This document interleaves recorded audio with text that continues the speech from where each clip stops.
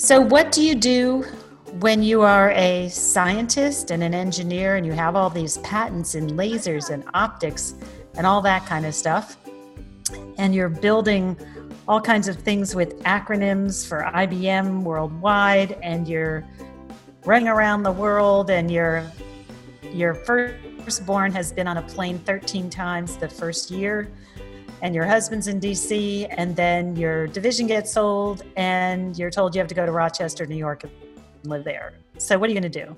You're probably going to say to each other, you and your partner, somebody has to opt out here.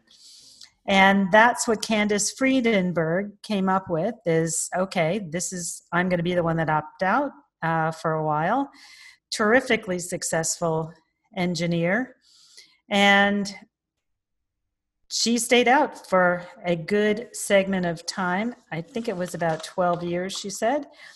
And then what happens when you decide you want to get back in? Yes, she did all the crazy data mining for events at school. She created all kinds of technological things for her local school when she was, helping out as a parent there. But she decided that it was time to help other women do what she did, which was to plug back in a way that made sense and that could get them a career that they wanted and the kind of satisfaction that they wanted. And so she created Untapped Potential Inc. And it's been a really interesting, very different kind of journey for her. And she's here to talk to us about it. And she's put, she said, over 70 people back into work and in different types of businesses and in different manners that are a lot more meaningful to them than perhaps in the past. So I want to welcome Candace Friedenberg.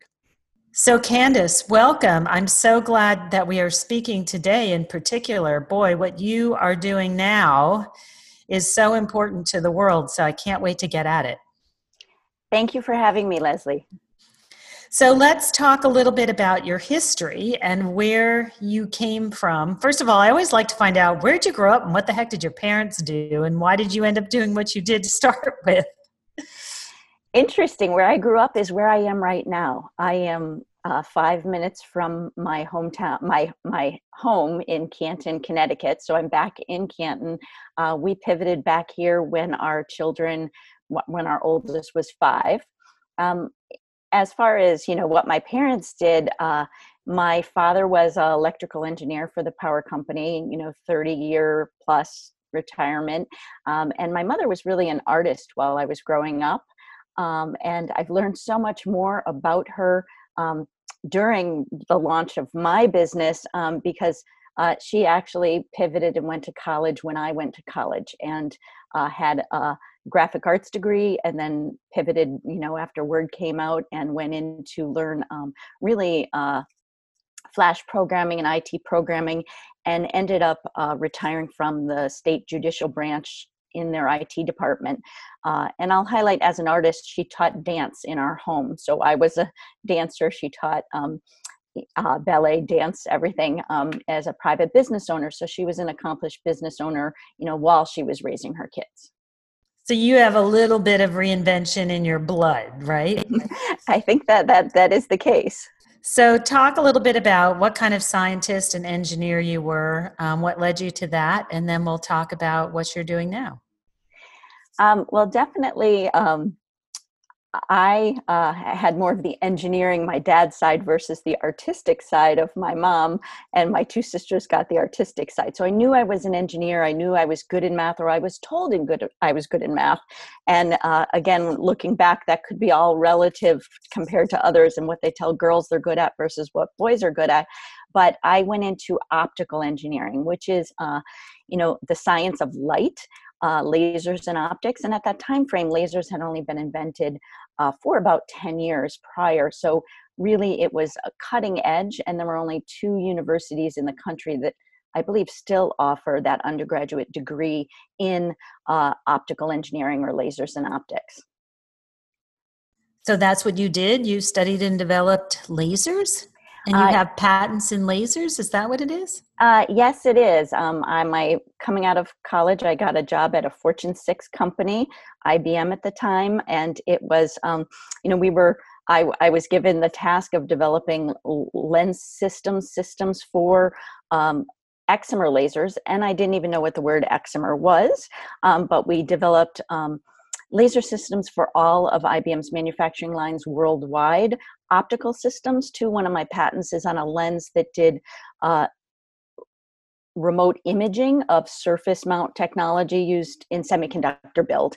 And it is now a growth field around machine vision and robotics.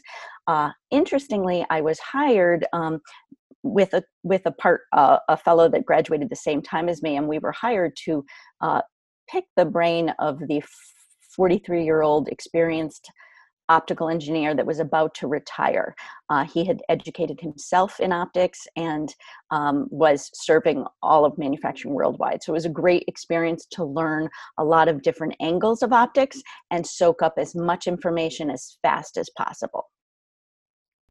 Okay. And how many years did you do this for? Give us a little bit of an idea. And did you leave and stay home for a bit? Because I know you said you're very concerned with that cohort too. So explain. Definitely. I actually, while I was deep in the sciences, I also had a business mind, and I ended up getting my MBA. I launched businesses within IBM, co-founded Optical Development Services with the fellow that I was hired with, and ended up going into worldwide sales at IBM and doing a lot of engineering consulting on the manufacturing floor. Further got a certificate in manufacturing systems, and then I pivoted to one of our clients, Eastman Kodak. So I was brought on to do program management around pulling together their historical siloed optics, electrics, and mechanical, and was more in a program management role. And in those times, I think it added up to be about 15 years. I was in the state of the art of Earth imagery online, camera and phone technology, launching the smallest camera lens form factor within Palm Pilots and Motorola with Motorola chips and Motorola flip phones. All of this was years prior to, the iPhone that we know and love today with the camera and phone and all technologies. So I was at the forefront commercialization manager of those integrated optical systems. So I had that career. I was really working at that time. At the time I opted out. And yes, I'm passionate about that demographic that opted out, but I was doing Earth imagery online for the Australia, Italy, Canada, and the top 85 cities of the US with Earth imagery data that was highly technical data, but available for search, select, and buy. And it was at the time frame of the dot-com boom, and we were one of the first entities at Kodak and possibly worldwide that did seller of record, taking into account tariffs, taxes, and shipping from all those city locations. And so why did you opt out, and how long were you out for? Tell us a little of your story. Interesting. So, I always give the logistics that were going on when I opted out, but really I want to, and it's hard to say, but I wanted to be the parent of my own children. And one of the reasons why I soaked up so much information while I was at IBM and took on so many projects is I grew up in a time, and with my mother in it as an example, she really longed to be a mother. That was her career that she really wanted. And, I knew I had this short time as an engineer, and I wanted to do as much as possible because I viewed at some point I would be a parent. But really it was a culmination. And when I look and hear women's stories so often, I hear, their justification for why it didn't work for them and why they couldn't keep up this superhero cape in corporate America and the superhero cape as a mom, and they feel like a failure. And I have, the logistics of the story as well. Kodak decided to sell our division to ITT. And at the time I had, worked out because I was covering so many different time zones, and my husband had pivoted to another role after we had our first child. I was working remotely, had an office near the Pentagon in DC, but was often headed to Rochester, headed to Canada. My daughter had flown 13 times in her first year of life. And I had been to Canada 8 times because we had acquired a company there that did the image acquisition. And they sold that division to ITT, said had to move back to Rochester where the acquisition was happening. And there was no way I could. My husband was serving the Naval Air Command in a consulting role for his company, and we had 2 children and one on the way, and I couldn't pick up everybody and move. And we had actually already put money down and were planning to move close to my parents, and he was going to pivot more to the aerospace industry.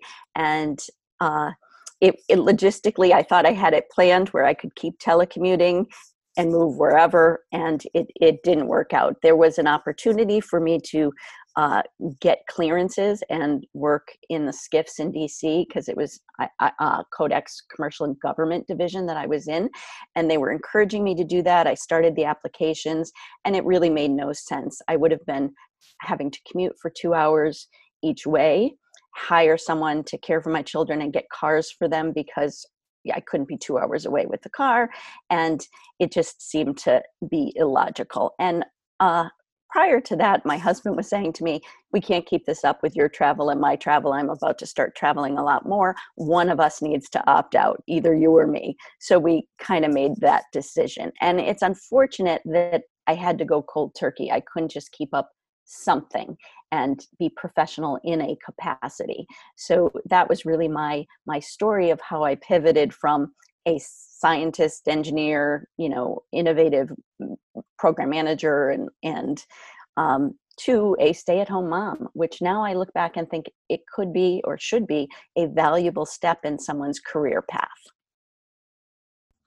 Interesting. I can even hear when you're talking how there's like explanation, Yes.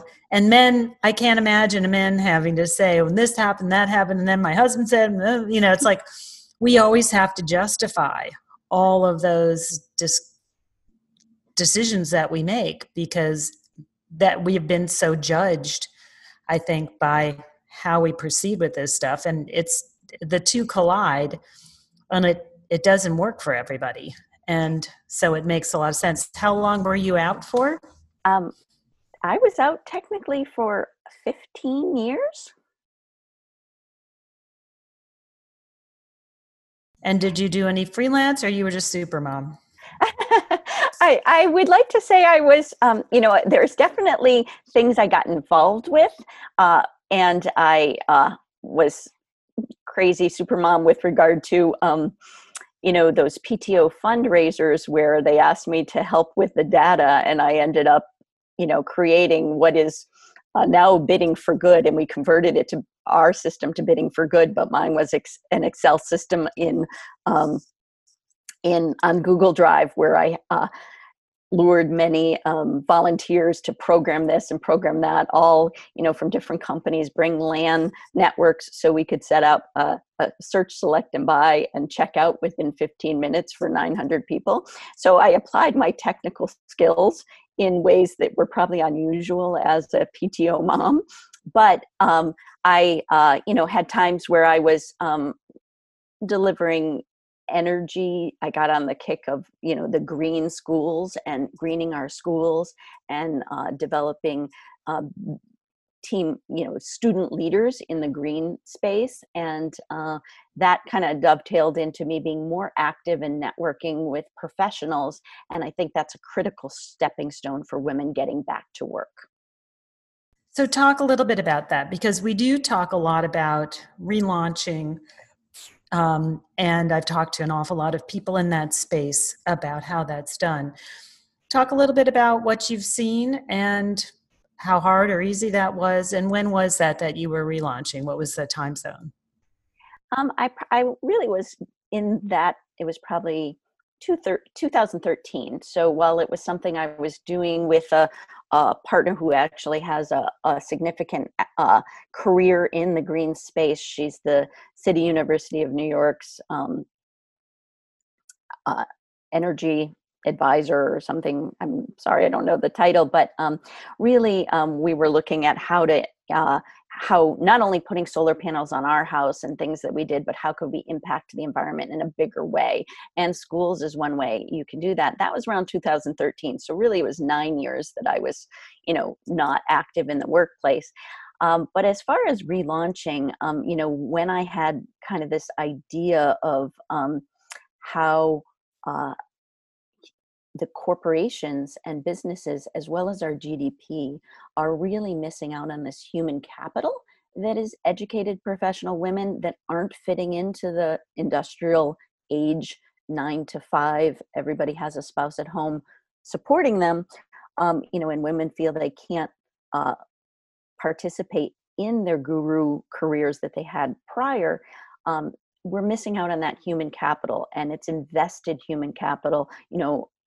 From an economic perspective, we are trying to educate our kids today so that they can be productive citizens. Yet those women that were educated 8 to 13 years ago are valuable, and we're not treating them like they're valuable. So my goal in launching Women and making that more seamless and easier for them to get back to their caliber is to engage them in what I call kind of micro ways, whether it's a ladies' night out where you meet mentors in your industry field, or while you're still primarily focused on family, but take a course for certification in something that aligns with what you'd like to do in the future. And then lastly, we've created these mid-career internships that are really 20 hours a week so that they can still be the primary parent, and we curate those roles at corporations, startups, and nonprofits so that they can start to brush off those rusty skills, improve their skills, and really find their passion in a flexible way.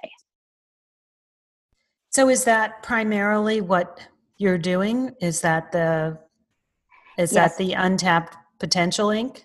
Yes, I've launched a venture. It actually started as a nonprofit, and then through the SBA encouraging Innovate Her, innovations around solving this problem of 31 million women in the workforce trying to deliver to both angles, what their family needs and what corporate America needs. And I wanted to submit this idea for that competition, and you had to be a business. So I converted to a social enterprise or a benefit corp. And really, the idea is to engage women during their opt-out years, and also to value the path that they've chosen. I think women get a lot of pushback of, you are not career oriented anymore because you chose the path of parenting. And we want to change that stigma. So how do you do that? And are you working mostly with relaunchers, or is it everybody? We actually state that we serve educated professionals that opted out for caregiving or other reasons. So they might have a gap for other reasons, and it could be male or female, depending on who opted out. And often today, people are opting out for caregiving for elders. So we see a variety of people, and we also see very high caliber women that are in the peak of their career, yet they're in what has been termed the messy middle. They have a 3 and a 5-year-old, and working 70 hours a week doesn't make sense, and they want something flexible. They don't want to go cold turkey like I had to do. They want to step back and do even 40 hours a week, or of something with some flexibility where they're still at their caliber. So we curate roles with corporations, startups. A great number of startups benefit from us before they're ready to make their first hire, and then also nonprofits. And we develop those roles based on a business need and match them to the candidates so they can add value in a flexible way. So some of them have current skills, some need to skill up because, like me, they opted out for a number of years. And yes, technology has changed, but we try to make them aware of a lot of the terminology, take short courses, so they're coming back to the workforce market ready.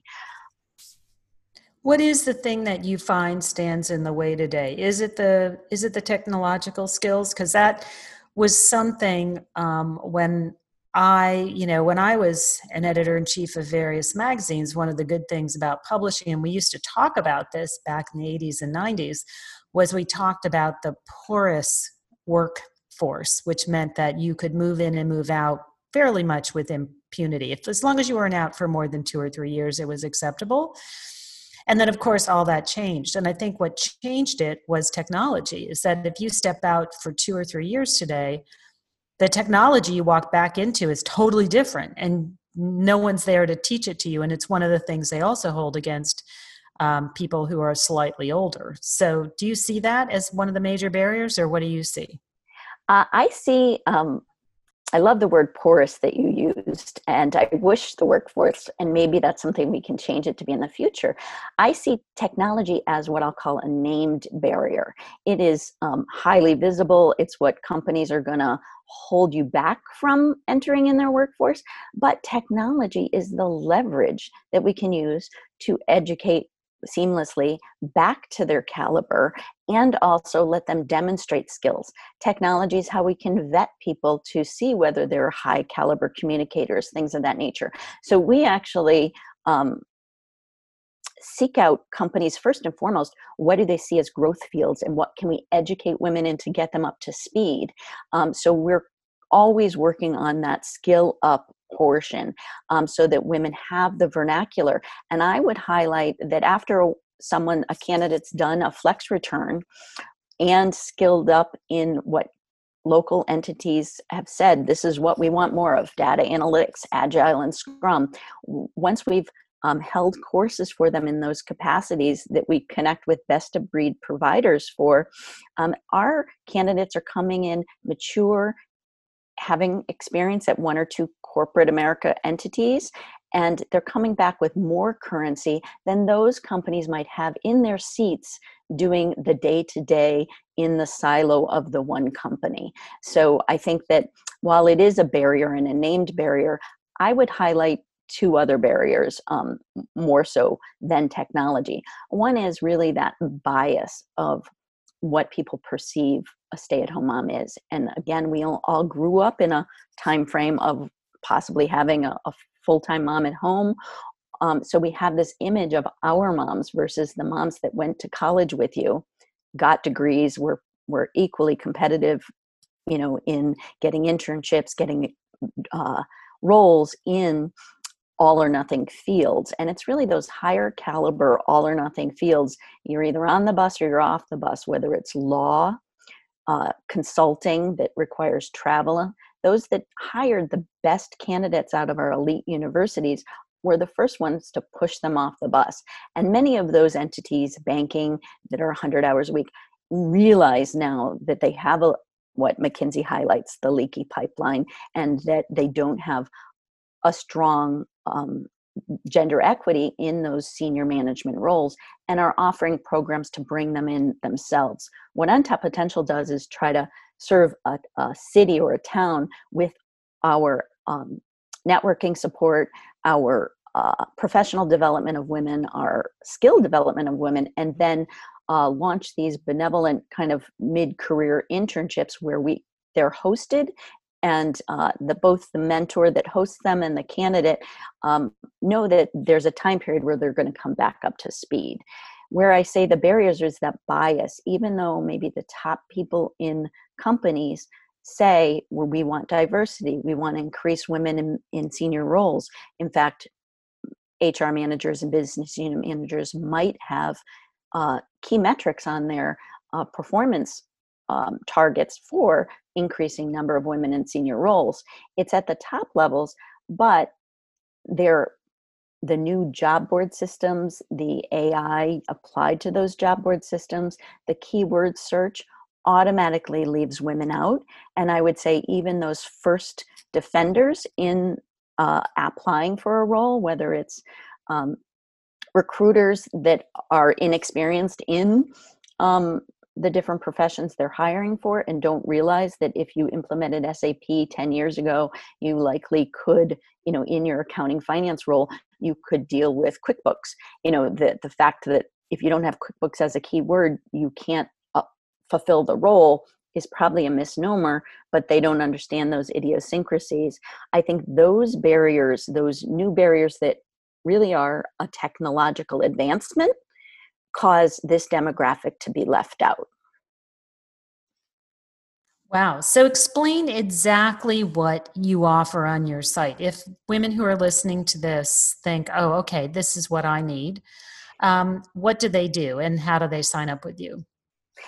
They can simply go to upotential.org. And really, we offer a number of ways for them to engage, whether it's a telecon. We had monthly coffees that now have become monthly Zooms. And we want them to add a professional aspect to their weekly or monthly or quarterly routine. And we do a number of kind of stepping stones to get them from point A to point B, whether it's our mentor mingles that happen quarterly, where amazing women in industry and even men in industry offer their time to attend our events and hear our candidates' elevator pitches, which we practice with them. And a lot of it is that confidence level that women have. We almost have like two camps, some that really want to engage in the workforce, but they don't feel they have the check in the boxes that the requisitions on the job board system are asking for. So in that case, we step them up with the critical skills they may need. Really, it's an incremental approach, and we kind of have a return to work framework that they follow and get them to the point where we can represent them to companies, but all the while we are encouraging them to use networking techniques and support them in that professional representation of themselves. Many of them have been in their mom world and have a tremendous mom network, but they, even if those people they know from shuttling their kids back and forth to hockey or soccer, they don't speak about themselves professionally. So we want to get that jargon back into their routine, and they can do that in a safe environment with Untapped Potential. The really rubber meets the road where one Untapped Potential makes a big difference compared to other firms that offer kind of that coaching support and steps to polish your resume. We curate mid-career internships. So we're continuing to grow our client list and work with companies to define a role that allows someone to come in and add value in a professional way. And the goal is obviously for them to land in that role or figure out what they want to move in the direction next for. So that's our Flex Return product. So, how many women do you think you've put through your program so far and found jobs for? We've done about 70 engagements, and through that, we serve, I don't know, we have probably 1,000 on our distribution list and over 200 attending events and really stepping up and launching on their own.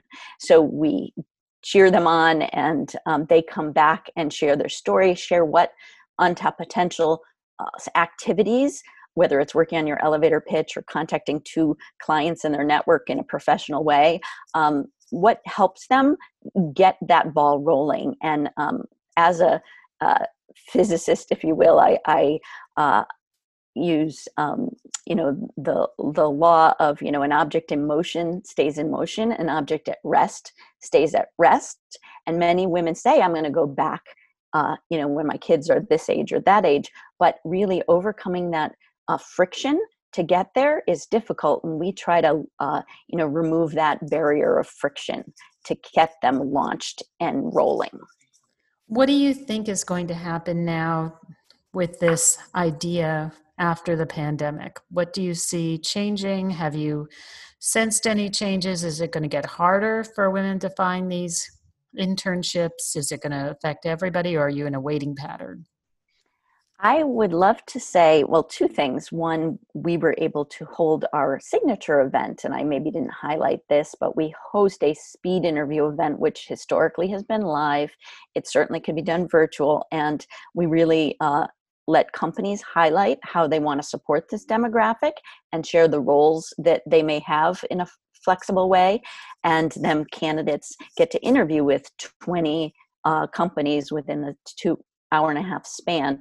That happened on March 5th, prior to the shutting down of COVID-19. And we were able to launch 7 candidates out of that speed interview events, and many of them went virtual first. So they interviewed, they had their second interviews via Zoom, and they launched and are working virtually out of the home.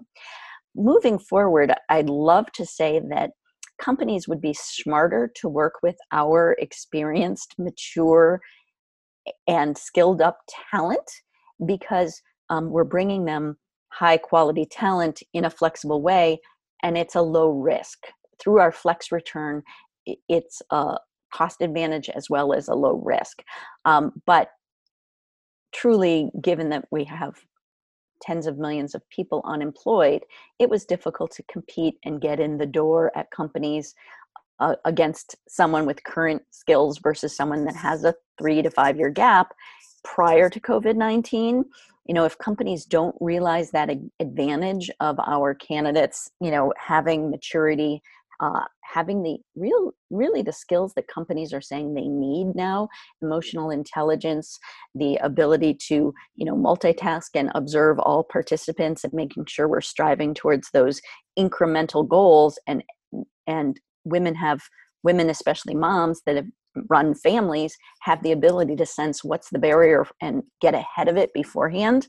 And great project managers, if companies don't realize those values and our method for, kind of making the right match with the right person, we're going to have a tougher challenge with right now the numbers of unemployed.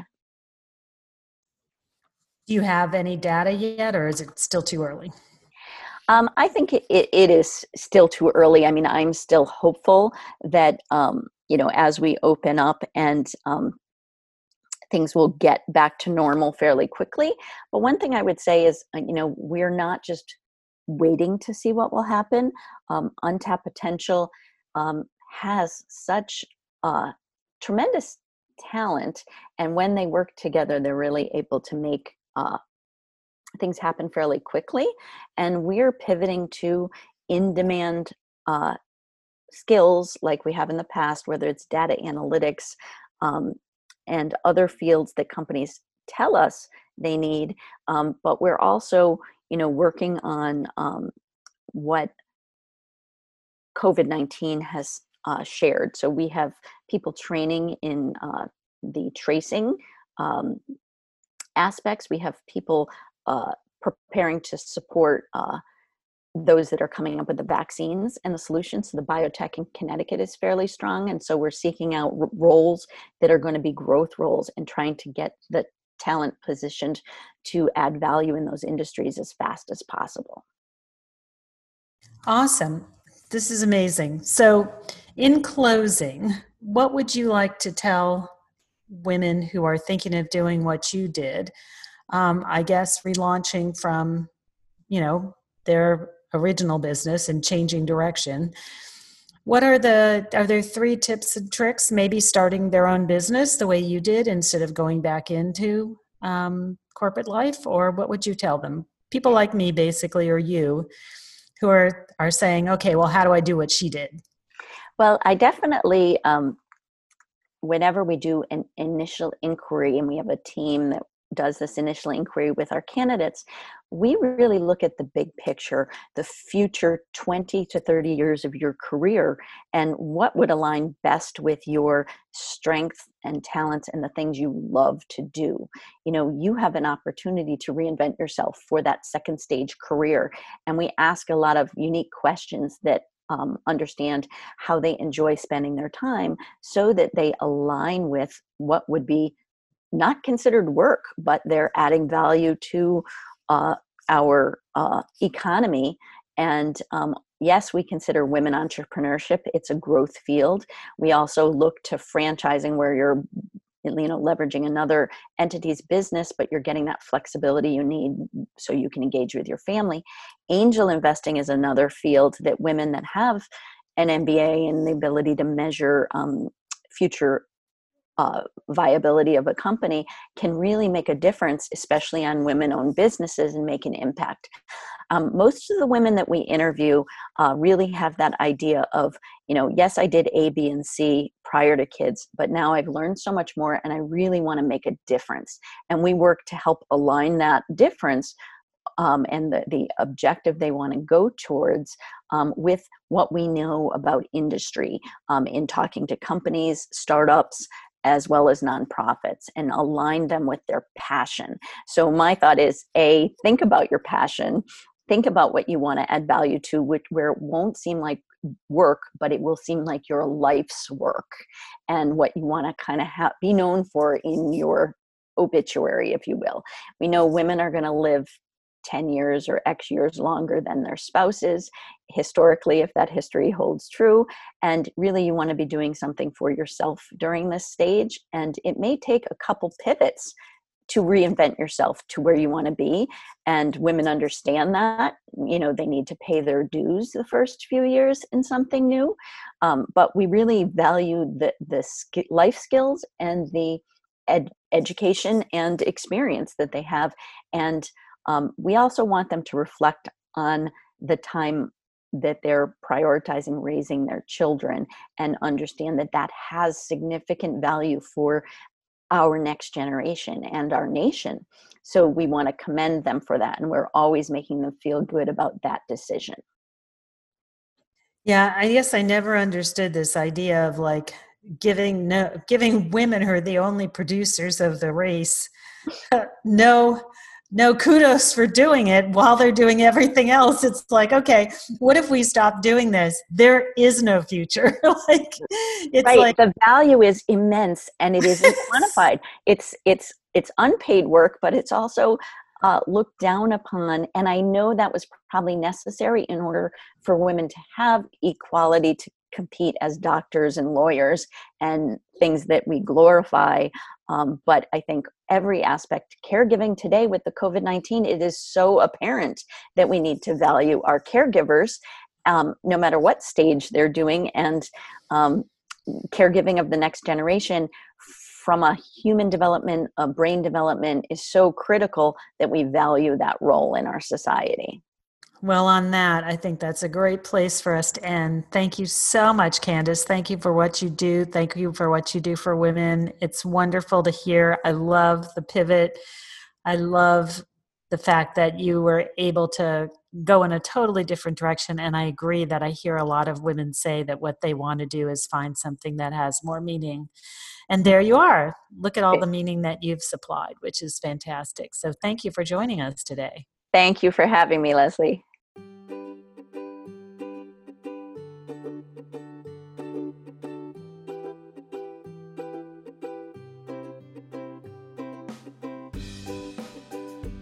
So I hope you enjoyed this conversation with Candace Friedenberg, and I love the fact that she lived the life herself of an opt-outer and an opt-inner.